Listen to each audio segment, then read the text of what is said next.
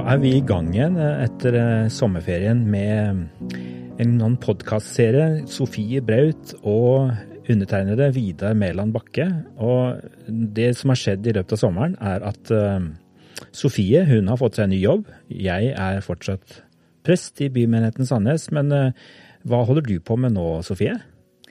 Nei, plutselig kom der et utrolig spennende tilbud, så det var vanskelig å si nei til, fra avisa Dagen, om å arbeide der som kommentator og arbeide med knyttet til debatt.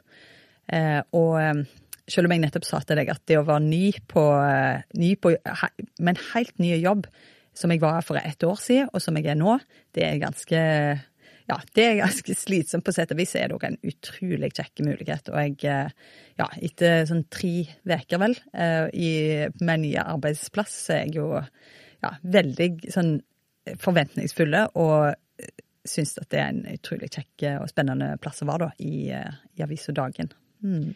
Kommentator I avisa Dagen.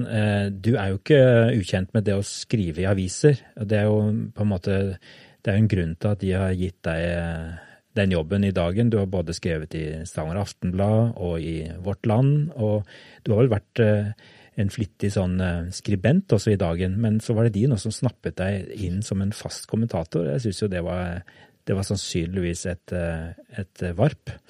Og jeg har hørt flere si det at du, senest nå nylig, så var det en plass som ble omtalt, at du hadde vokst til å bli en betydelig stemme på den konservative siden da I kirkelandskapet, og det vel, der har du møysommelig jobbet over tid og skapt deg troverdighet, tror jeg, med tydelige og klare meninger, og spesielt god penn. Det vi gjør her I dette podcastformatet jo å utfordre om du like god til å snakke som du til å skrive. Hvordan synes du det fungerer? Jeg synes podcast altså spennende. Jeg liker godt å høre på podcast selv. Og så det jo, føler jeg nok jeg der fremdeles, at jeg bare liksom utforsker litt, og synes det veldig artig å få mulighet til å være litt gjest I noen podcaster. Jeg var på besøk hos Ottesen og Hovland, som det nå heter, på tirsdag I Oslo, og snakket om autoriteter. Og, altså det mange interessante temaer en liksom får litt mer tid til å bore litt I når vi skriver aviser, det vet du også veldig godt, Vidar. Da har vi noen få ord og tegn til rådighet, og ofte blir det klippet ned og filt ned, liksom. Så kan det jo alltid bli masse snakk også, men jeg tror podcastformatet taler liksom til en litt annen side. Men dette jo et samarbeid da, mellom Petro og ByMenigheten Sandnes og Dagen, får vi si. Og arbeidstitelen på disse her episodene vi skal ha nå fremover høsten, det Presten og kommentatoren. Og så tenker jeg at vi skal gripe fatt I litt forskjellige temaer som ikke minst du opptatt av I kommentariatet når du betrakter kirke og samfunnsliv. Og så får jeg prøve å svare litt fra mitt ståsted som først og fremst menighetsleder, tenkte jeg. Og akkurat nå så kan det jo være at denne podcasten blir hørt etter kirkevalget og etter det politiske kommune- og fylkestingsvalget på mandag, vel på en måte det skal avgjøres, men vi har lyst til å snakke litt om kirkevalget særlig. Det politiske valget, det får gå sin gang, og der det andre som kommenterer vel så bra, tenker jeg. Men du og jeg kan jo si at vi jo på en måte engasjert, har et slags sånn skråblikk på det som skjer I forbindelse med kirkevalget. Resultatet vil kanskje ligge klart når dere hører denne, men vi nå rett før. Og så må vi kanskje være litt ryddige på vår rolle inn mot kirkevalget. Jeg jo medlem I en av disse listealternativene som heter Frimodig kirke, og du, Sofie, var jo sammen med meg I styret da vi startet nettverket. Så vi begge har en slags tilknytning til et av disse listealternativene, og jeg har også vært med litt I sommer som konsulent for noen tekster som forskjellige kandidater har skrevet, så jeg har sånn sett, jeg ikke helt neutral når jeg måtte vurdere disse partilistene inn mot kirkevalget, men så har vi likevel vært enige om en ting inn mot dette som handler om at egentlig så Frimodig kirke som vi to var med å starte, eller satt I styret for I begynnelsen, det var jo ikke helt vår intensjon at det skulle bli et kirkeparti. Kan ikke du si litt om de kanskje tanker som vi deler rundt det, som gjør at vi har et litt sånn skråblikk på hele den prosessen? Ja, og jeg må jo bare si at jeg jeg litt sånn nysgjerrig på å snakke litt om dette også, med tanke på at jeg ikke liksom ferdig konkludert. Jeg har jo mine tanker, og det har jo for så vidt vært ganske konsistente, at i starten så var jeg med å starte Frimodig kirke nettopp fordi jeg tenkte på at det skulle være et nettverk som skulle styrke med sånn, den ofte, ja, får du kjeft for å kalle det, men klassisk kristendom, eller noen kaller det konservativ kristendom, mer sånn tradisjonell kristendom i det norske kirka. Så jeg tenkte på det som et nettverk til liksom hjelp og liksom til å finne hverandre litt og til å stå litt i sammen. Og så tror jo jeg at helt sånn prinsipielt så har nok jeg hatt problemer hele veien og har det fremdeles med utviklingen i retning av kirkepolitiske parti. En ting er jo den at en bruker masse ressurser på det. Nå så en jo at kirkevalget koster 70 millioner, men så er det jo ofte vanskelig å vurdere sånne summer, så det, ja, hva koster det å etablere? Da skal en først ha det så man gjør det skikkelig. Men nå er jo alle tilsynelatende enige om at det er et overforbruk, tatt i betraktning av at det er såpass få som kanskje bruker stemmeretten sin der, da. Men på en annen side så nå er det jo rekordmange som har forhåndsstemt, og kanskje ting er i endring, men jeg tror nok allikevel at en sånn kirkepolitikk for meg er ganske sånn fremmedgjørende. Jeg tenker at kirke først og fremst skal representere en enhet, og så kan jo noen kanskje si at det blir for, ja, at da en bare sånn litt sånn idealiserende og ikke tar inn over seg faktisk hvordan kirke utvikler seg i senere tid, og at det er konfliktlinjer, og at det er egentlig mer friere enn at de blir synliggjort ordentlig da. Jeg synes kanskje det er litt sånn problematisk at en bare sementerer det og aksepterer det, og nå sier vi skal ha parti, og vi skal stemme på ulike partier, og ikke minst så er jeg veldig kritisk til at sterke krefter i kirka vil at valget skal ligge så tett som mulig opp til det politiske valget som vi har, som jo jeg mener er veldig rart hvis kirka egentlig skal stå på egne bein og være uavhengig fra staten, sånn som intensjonen er nå, så forstår ikke jeg helt at det går i sammen da. Til de som måtte lure litt, så må vi jo bare forklare litt her at på lokalplan så er det jo omtrent sånn som det var før, at man i de fleste tilfeller har en nominasjonskomité valgt av menighetsrådet som velger og spør kandidater til å sitte til menighetsrådet, og det blir nominasjonskomiteens liste som da legges fram, og så kan man kanskje snu og vende litt på den, men kumulere og sånn, men det er i de fleste tilfeller en liste. Så er det da altså på valget til bispedømmeråd og da kirkemøte, de samme som sitter i kirkemøte, det er der det nå er både en såkalt nominasjonskomiteliste, som består av enkeltpersoner som er foreslått og spurt fram fra lokalmenighetene da. Og de har egentlig ikke noe annet til felles enn at de er engasjerte stort sett personer i lokalmenigheter og i forskjellige sammenhenger. Ideen var vel at det skulle være en bred sammensatt liste, med nominasjonskomiteliste, men så har man da åpnet for partier i tillegg, og da var det først Åpen folkekirke som stilte først, og så kom bønnelista ved forrige kirkevalg for 4 år siden, og i år er da også Frimodig kirke med. Og så begynner jo da dette å bli ganske, noen vil si litt sånn forvirrende, for hva er det store forskjeller mellom disse, og hvor går egentlig skillelinjene? Så mitt spørsmål til deg er kanskje, forstår du argumentene for at når det først var blitt en mulighet for å stille sånne lister i tillegg til nominasjonskomitélista, da må på en måte resten av kirkelandskapet også være med på leken, eller tenker du at vi bare skulle latt det være?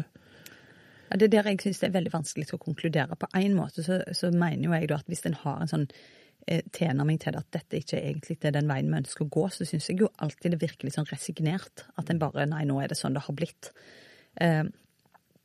Og så er det litt som et bibelsk prinsipp å dømme ting på fruktene. Hva kommer ut av dette her? Hvordan har det blitt? Er det en verdifull bruk av 70 millioner?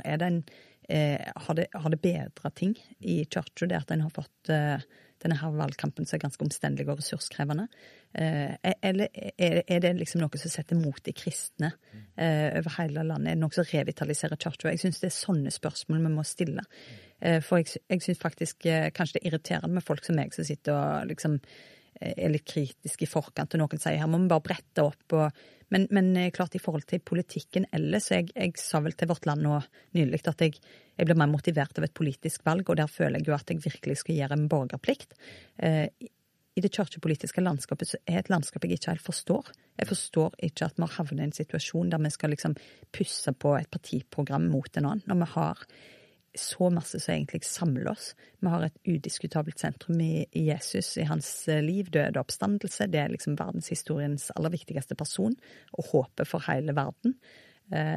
Så blir jeg veldig sånn forvirret av at vi skal det virker kontraproduktivt da, å stå imot en annen.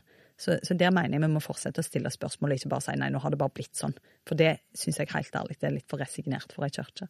Det er litt uvant å høre deg si dette, Sofie, for du er jo også en som ikke er redd for å ta ordet og skrive om ting som kan oppleves konfliktfylt, og som følger ulike konfliktlinjer i kirkelandskapet, og egentlig ikke, du er ikke redd for uenighet på en måte, så du er jo på en måte en stemme som kan tas til inntekt for nettopp dette med polariserende synspunkter og sterke standpunkter i kirkelandskapet. Hvordan får du det til å henge sammen? Ja, nei, altså det blir jo et spørsmål om jeg tror jo det er en lang tradisjon i kirken for uenighet, og jeg holdt på å si det er mange eksempler på det i apostelens gjerning og blant de første kristne.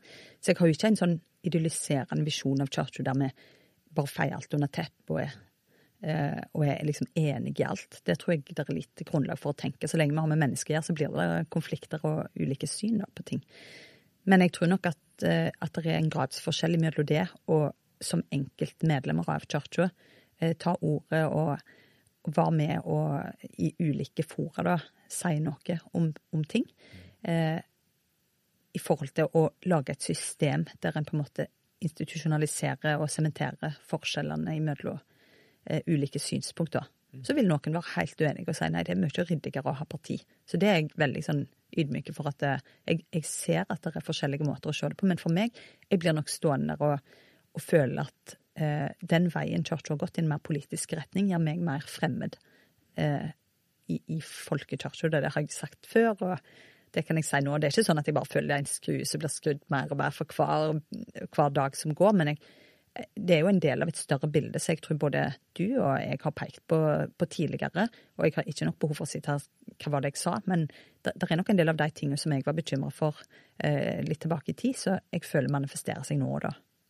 Og her har jo de som har betraktet disse partiene, de ser jo et poeng at det går vel en konfliktlinje, eller en dyp uenighet mellom noen av disse partiene når det gjelder hvem som skal ha innflytelse på avgjørende beslutninger i den norske kirke.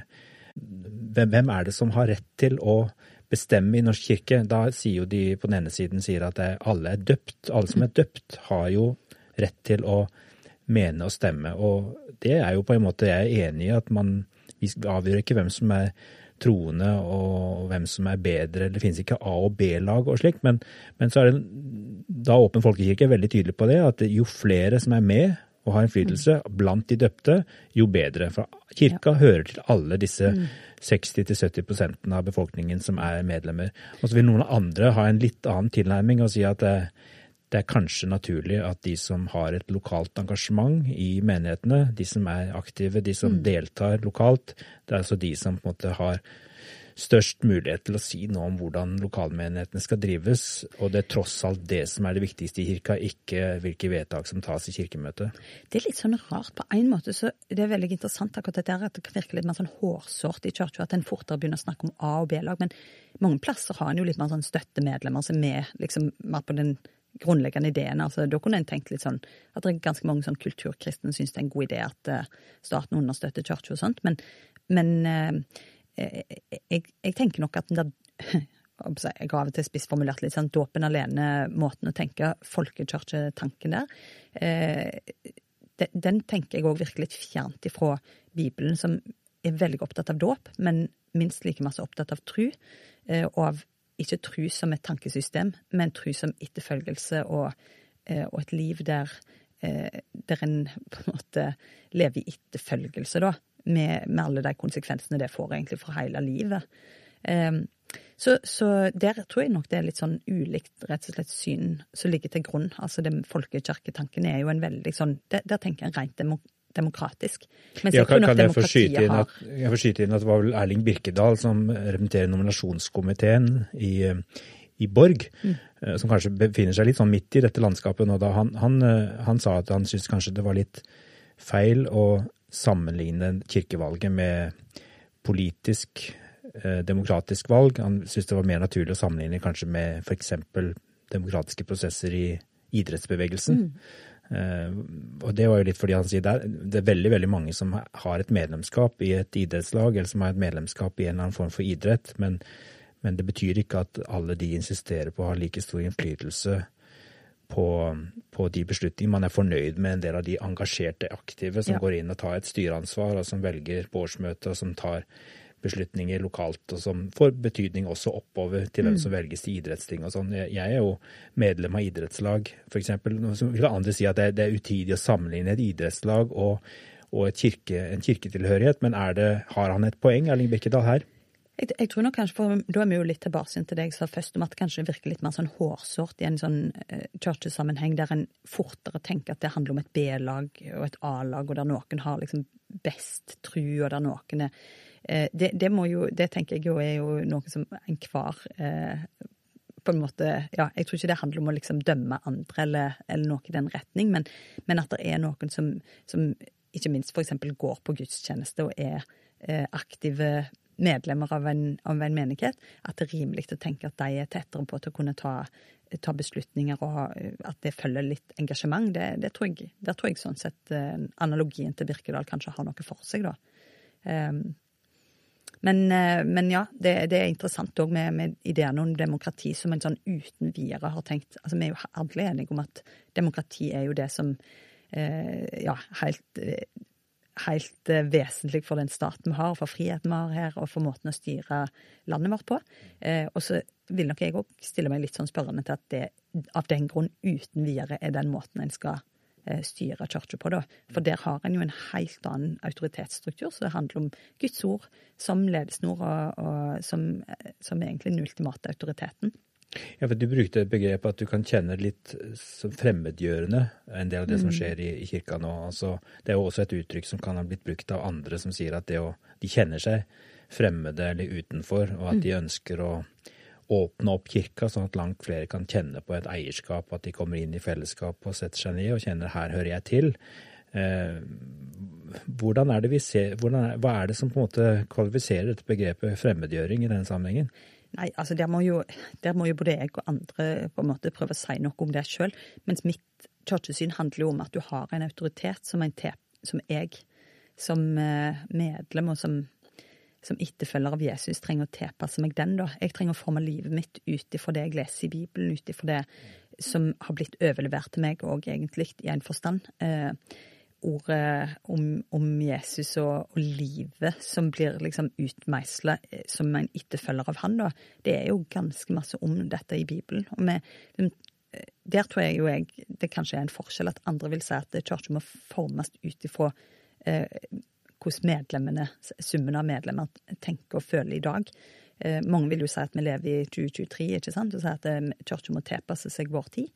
Og der tror jeg jo det går en helt reell og opplevde forskjell. At jeg tenker det er et spørsmål om at jeg trenger å underordne meg og tilpasse meg det jeg leser og det jeg vet kirken står for i Guds ord og i egentlig i bekjennelsesskriftene kaller vi det jo kanskje, sant? Det er oppsummeringer av hva tro egentlig innebærer, og det vil være det som er helt avgjørende, tenker jeg.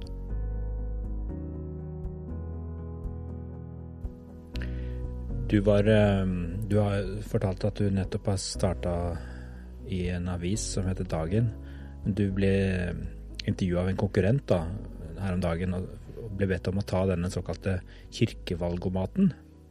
Og jeg synes det var litt interessant hva du svarte der, og hvordan du synes det var å ta den valgomaten. Men så var det også litt interessant å se noen av de andre som ble bedt om å ta den, og hva slags resultat de kom ut med. Deg først, der svarte du jo ganske tydelig. Hvordan var det å ta den valgomaten? Nei, altså tankene mine kom jo med en gang etterpå, liksom, hvordan var egentlig denne her valgomaten, og sånn har jeg jo litt med den politiske valgomaten også, ja. Hvor bra fanger den egentlig opp forskjellene mellom parti og så videre, for det ble jo fort at du tenker litt på utforming av spørsmål og hvordan egentlig metodikken her og sånt, men det var ikke noe sånn, jeg kom ut veldig sånn dødt løp mellom frimodig kirke, som jeg jo har nærmest forbindelse til, som du har nevnt innledningsvis, og bønnelister. Og så kanskje jeg også blir litt sånn, ja, nettopp det at det så små forskjeller også kanskje mellom disse partiene, og at dette systemet koster veldig masse, så kan jeg jo også bli litt sånn, ja, det liksom bare å opprettholde ulike partier, mens egentlig ligger en veldig nær noen i landskapet da. Men jeg synes jo det et spennende grep med en sånn kirkevalgomat. Kanskje det fører til mer engasjement. Men igjen, jeg går til en sånn type valgomat med litt sånn annet innsteg enn til den politiske, da, for jeg føler at det her det så mange ting som, ja, når jeg ser på hva som egentlig skal skille oss og sette oss liksom i hvert sitt parti, så melder disse tidligere nevnte tankene seg. Men artig å bli spurt og være med i en sånn type oversikt. Jeg la merke til at det var noen som på en måte ikke var så veldig overraskende, så kulturpersonligheter og meningsbærende mennesker som hadde kommet ut tydelig med en støtte til Åpen folkekirke. Og så var det Mimir Kristiansson, og representerer jo Rødt her i Rogaland. En person som ikke så lett å sette i bås, og han hadde kommet ut med overraskende stor sympati for frimodig kirke og bønnelista. Og det handlet jo ikke om at han var enig med dem i disse typiske kontroversielle spørsmålene, men han hadde hengt seg opp i noe, sa han. Og det var jo at det jo rimelig at kirka må være kirke, og fokusere på bønn og bibel og de trosmessige tingene. Og det synes jeg var interessant, at han i spørsmål om det å være kirke, så hadde han sans for mange av de tankene som frimodig kirke og bønnelista fokuserte på. Hva tenkte du om det? Nei, jeg synes jo det kjempeinteressant, og jeg føler jo at på en måte så føler jeg ofte at i møte med, igjen, jeg mener ikke at jeg vet om Mimir er ateist eller noe annet, men i hvert fall så definerer seg litt ut og ikke har sin primære tilhørighet i kirka. Men jeg føler jo ofte at det blir litt sånn realitetsorientering for oss, og at jeg tror at for mange som står fjernt fra kirka, så tenker de jo i hvert fall, ja, men bønnen må jo være helt opplevd. Selvfølgelig skal kristne sine møter så annerledes ut enn et politisk møte, for eksempel. Altså hvis du har tror på en allmektige Gud og har muligheten til å be. Altså hvis du får noen utenfra, da, for å si det sånn, til å tenke langs de rekkene, så vil du tenke, ja, hvis du faktisk tror på bønn, så må jo det være noe som omslutter på en måte hverdagen. Så jeg tror på en måte det en slags realitetsorientering også, som vi kristne kan få fra utsida, at vi kan av og til bli litt sånn redde for å være for spesielle, mens egentlig så det den egenarten noe som omgivelsene forventer fra oss. Så må vi jo skyte inn at det jo ikke sånn at et av disse partiene kan ta monopol på bønn. De vil nok sikkert være veldig raske til å si fra den andre siden at vi veldig opptatt av bønn, alle vi som stiller i kirkevalget, og så det en av gruppene som kaller seg da for bønnelista, for eksempel. Men kanskje går det an å si at det handler litt om hvilken plass det såkalt åndelige språket, åndelige disipliner og disse tingene skal ha inn i beslutningsprosesser, kanskje.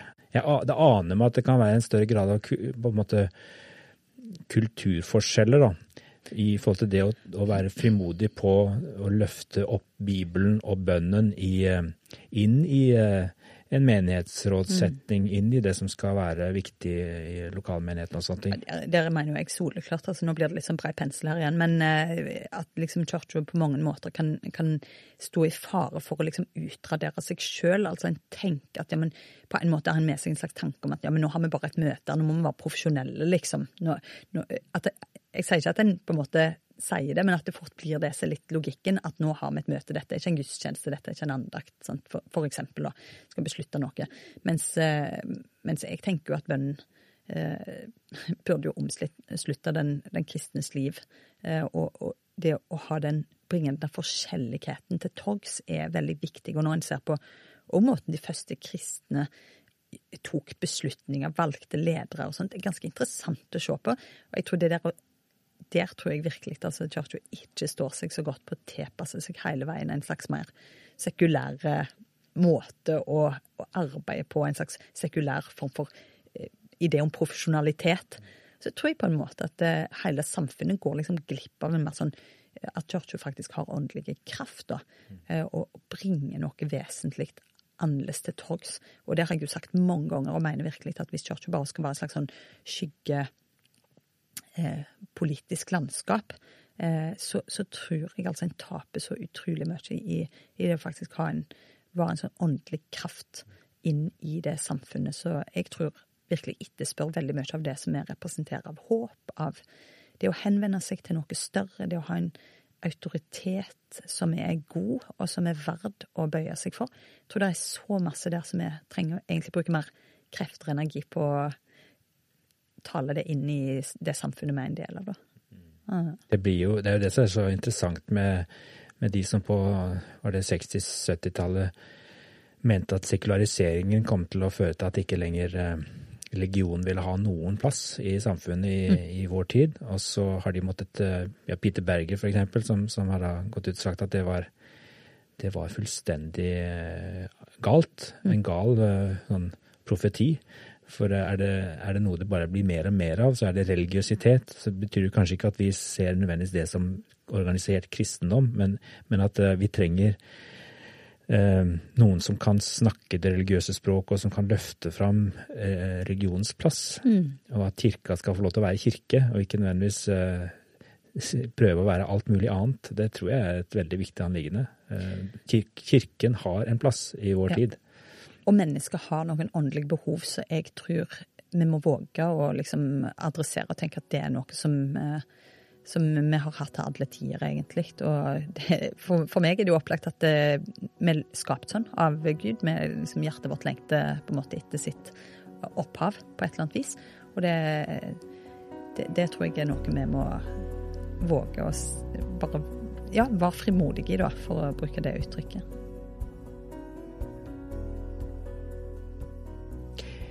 Sommeren jo en sånn tid for litt sånn agurknytt, og der jeg har erfart at det lettere å kanskje få inn innlegg og få plass enn ellers. Så i sommeren jeg begynte på ferien, så sendte jeg en kronikk til Vårt Land og Dagen om valgmenigheter i Norsk kirke.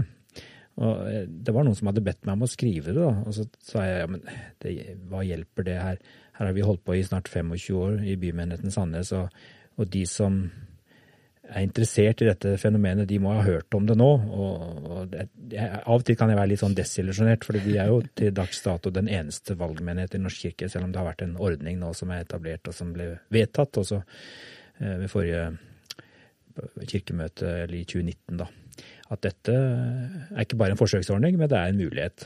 Så har vi diskutert litt sånn nye varianter av valgmenigheter, det som Erling Birkedal kaller for avtalemenigheter. Men det som jeg synes var så gøy i denne sommeren, var jo at vi satte litt dagsorden, og plutselig så ble det litt både intervjuer og en god del innlegg som stadig vekk refererte til dette temaet valgmenigheter i Norsk kirke.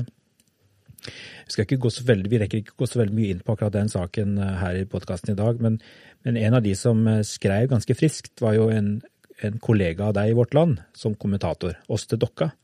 Og hun hadde, og det var interessant, for vi befinner oss kanskje på litt ulike steder i kirkelandskapet, men hun tok til orde for at den skulle legge til rette for valgmenigheter.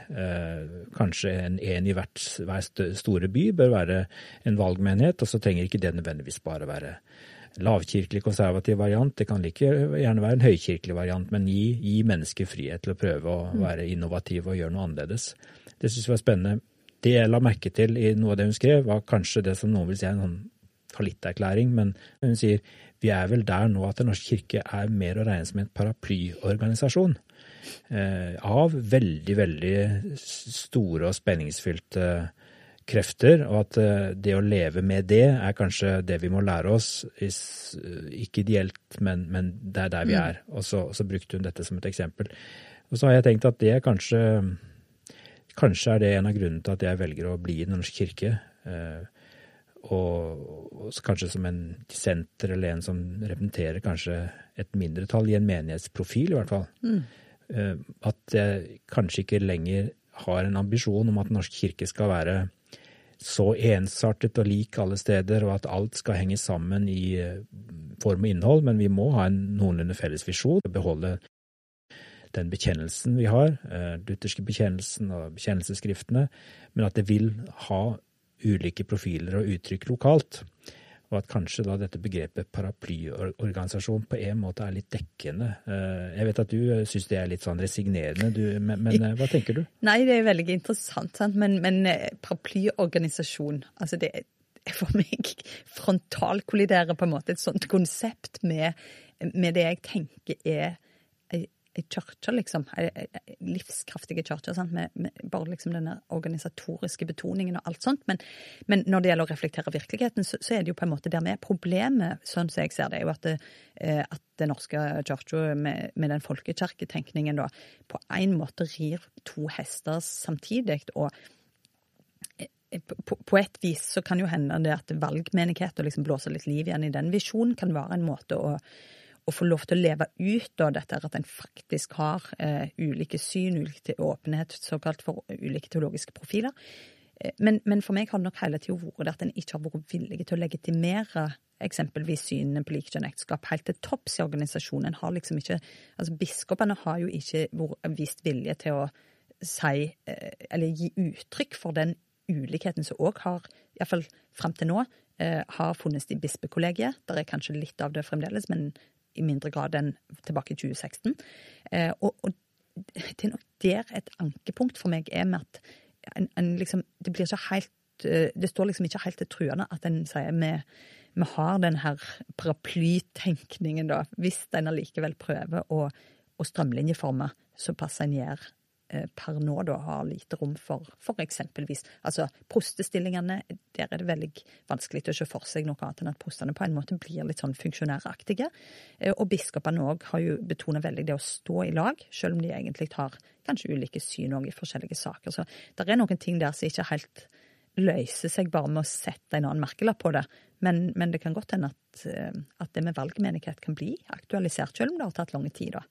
Og så værer jo jeg at hver gang dette spørsmålet kommer opp, spesielt etter 2016 og det vedtaket da, så leser mange inn i dette at valgmenigheter skal være en slags konservativ bastion som skal være mest opptatt av for eksempel dette ene stridsspørsmålet, likekjønnet samliv, og da prøver jeg å si at det veldig, veldig lite av min menighetshverdag som handler om det spørsmålet. Men viktigste grunnen, det kan være at noen ville si at det var en begrunnelse for å starte en valgmenighet, men jeg tror når folk ringer meg og spør om å være med og starte noe lignende, så spør jeg alltid hva de motiveres av, og jeg er ute etter at de skal være motivert av det å nå nye mennesker for Jesus, og være et supplement lokalt, slik at noen som faller mellom stolene, som ikke finner seg til rette i det som finnes av menighetsliv, spesielt i norsk kirke på et større tettsted, der skal en sånn menighet kunne utfylle og utfordre og være et annerledes tiltak da. Så derfor er jeg litt opptatt av å si at det primære motivasjonen min for å være i ByMenigheten Sandnes, selv om jeg kan være opptatt av disse andre spørsmålene, den primære motivasjonen er misjon og evangelisering, det er at vi skal kunne nå flere mennesker lokalt enn det menighetene for øvrig gjør i dag. Og det krever en litt annen form og en litt annen stil, og en annen gudstjeneste og en annen måte å samles på, og kanskje noen sånne et spesialoppdrag, kanskje som en vanlig geografisk sognemenighet ikke har anledning til, fordi de har så veldig mange oppgaver på agendaen, bør være med på så veldig mye og bidra så mye i hele lokalsamfunnet, så kan det være spennende å ha sånne valgmenigheter eller avtalemenigheter med spesielle oppdrag da, i lokalsamfunnet.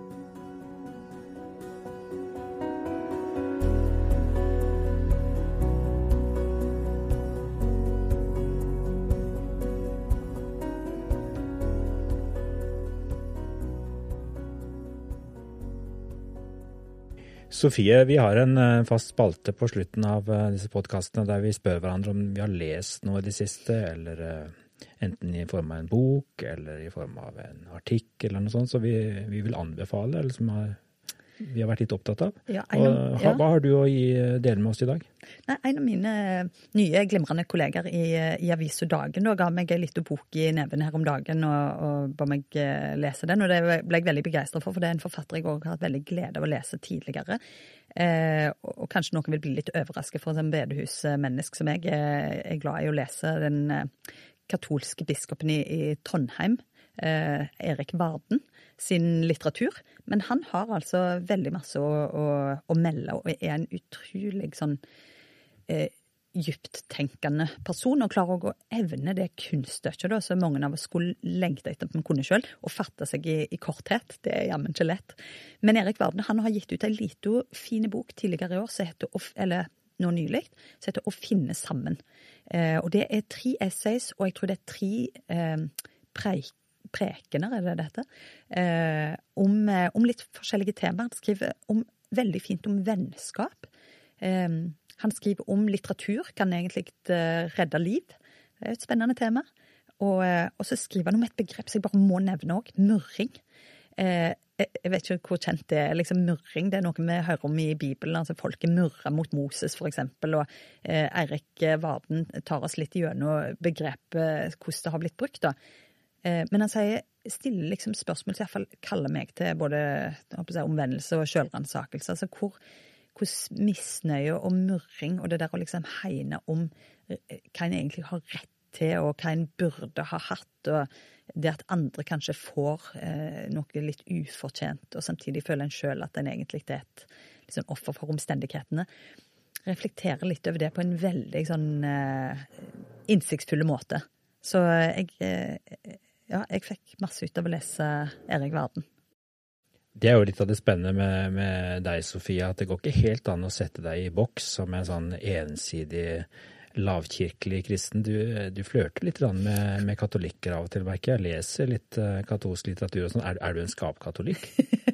Jeg er en skapkatolikk. Nei, hvis mor hører dette, så må jeg i hvert fall svare nei. Men jeg er kanskje litt allikevel. Eller, jeg er jo ikke skapkatolikk, men jeg ser at katolikkene, altså på en måte tenker jeg jo at de etiske spørsmål og sånt, så har de jo vært veldig til hjelp for oss lutheranere og i måten de ofte, kanskje deres uttalelser som går litt dypere og er litt til hjelp.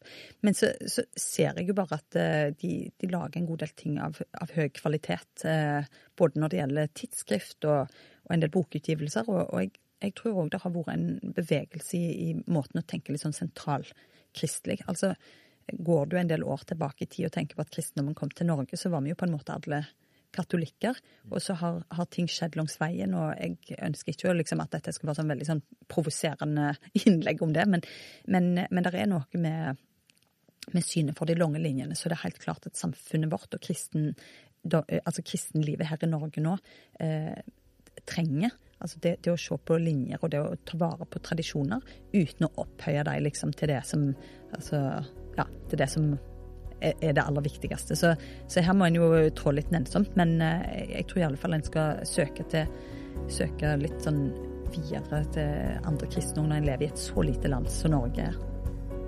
Takk for bokanbefaling, Sofie, og takk for skiftet i dag. Så ses vi igjen om et par uker, håper jeg. Det gjør vi. Takk for skiftet.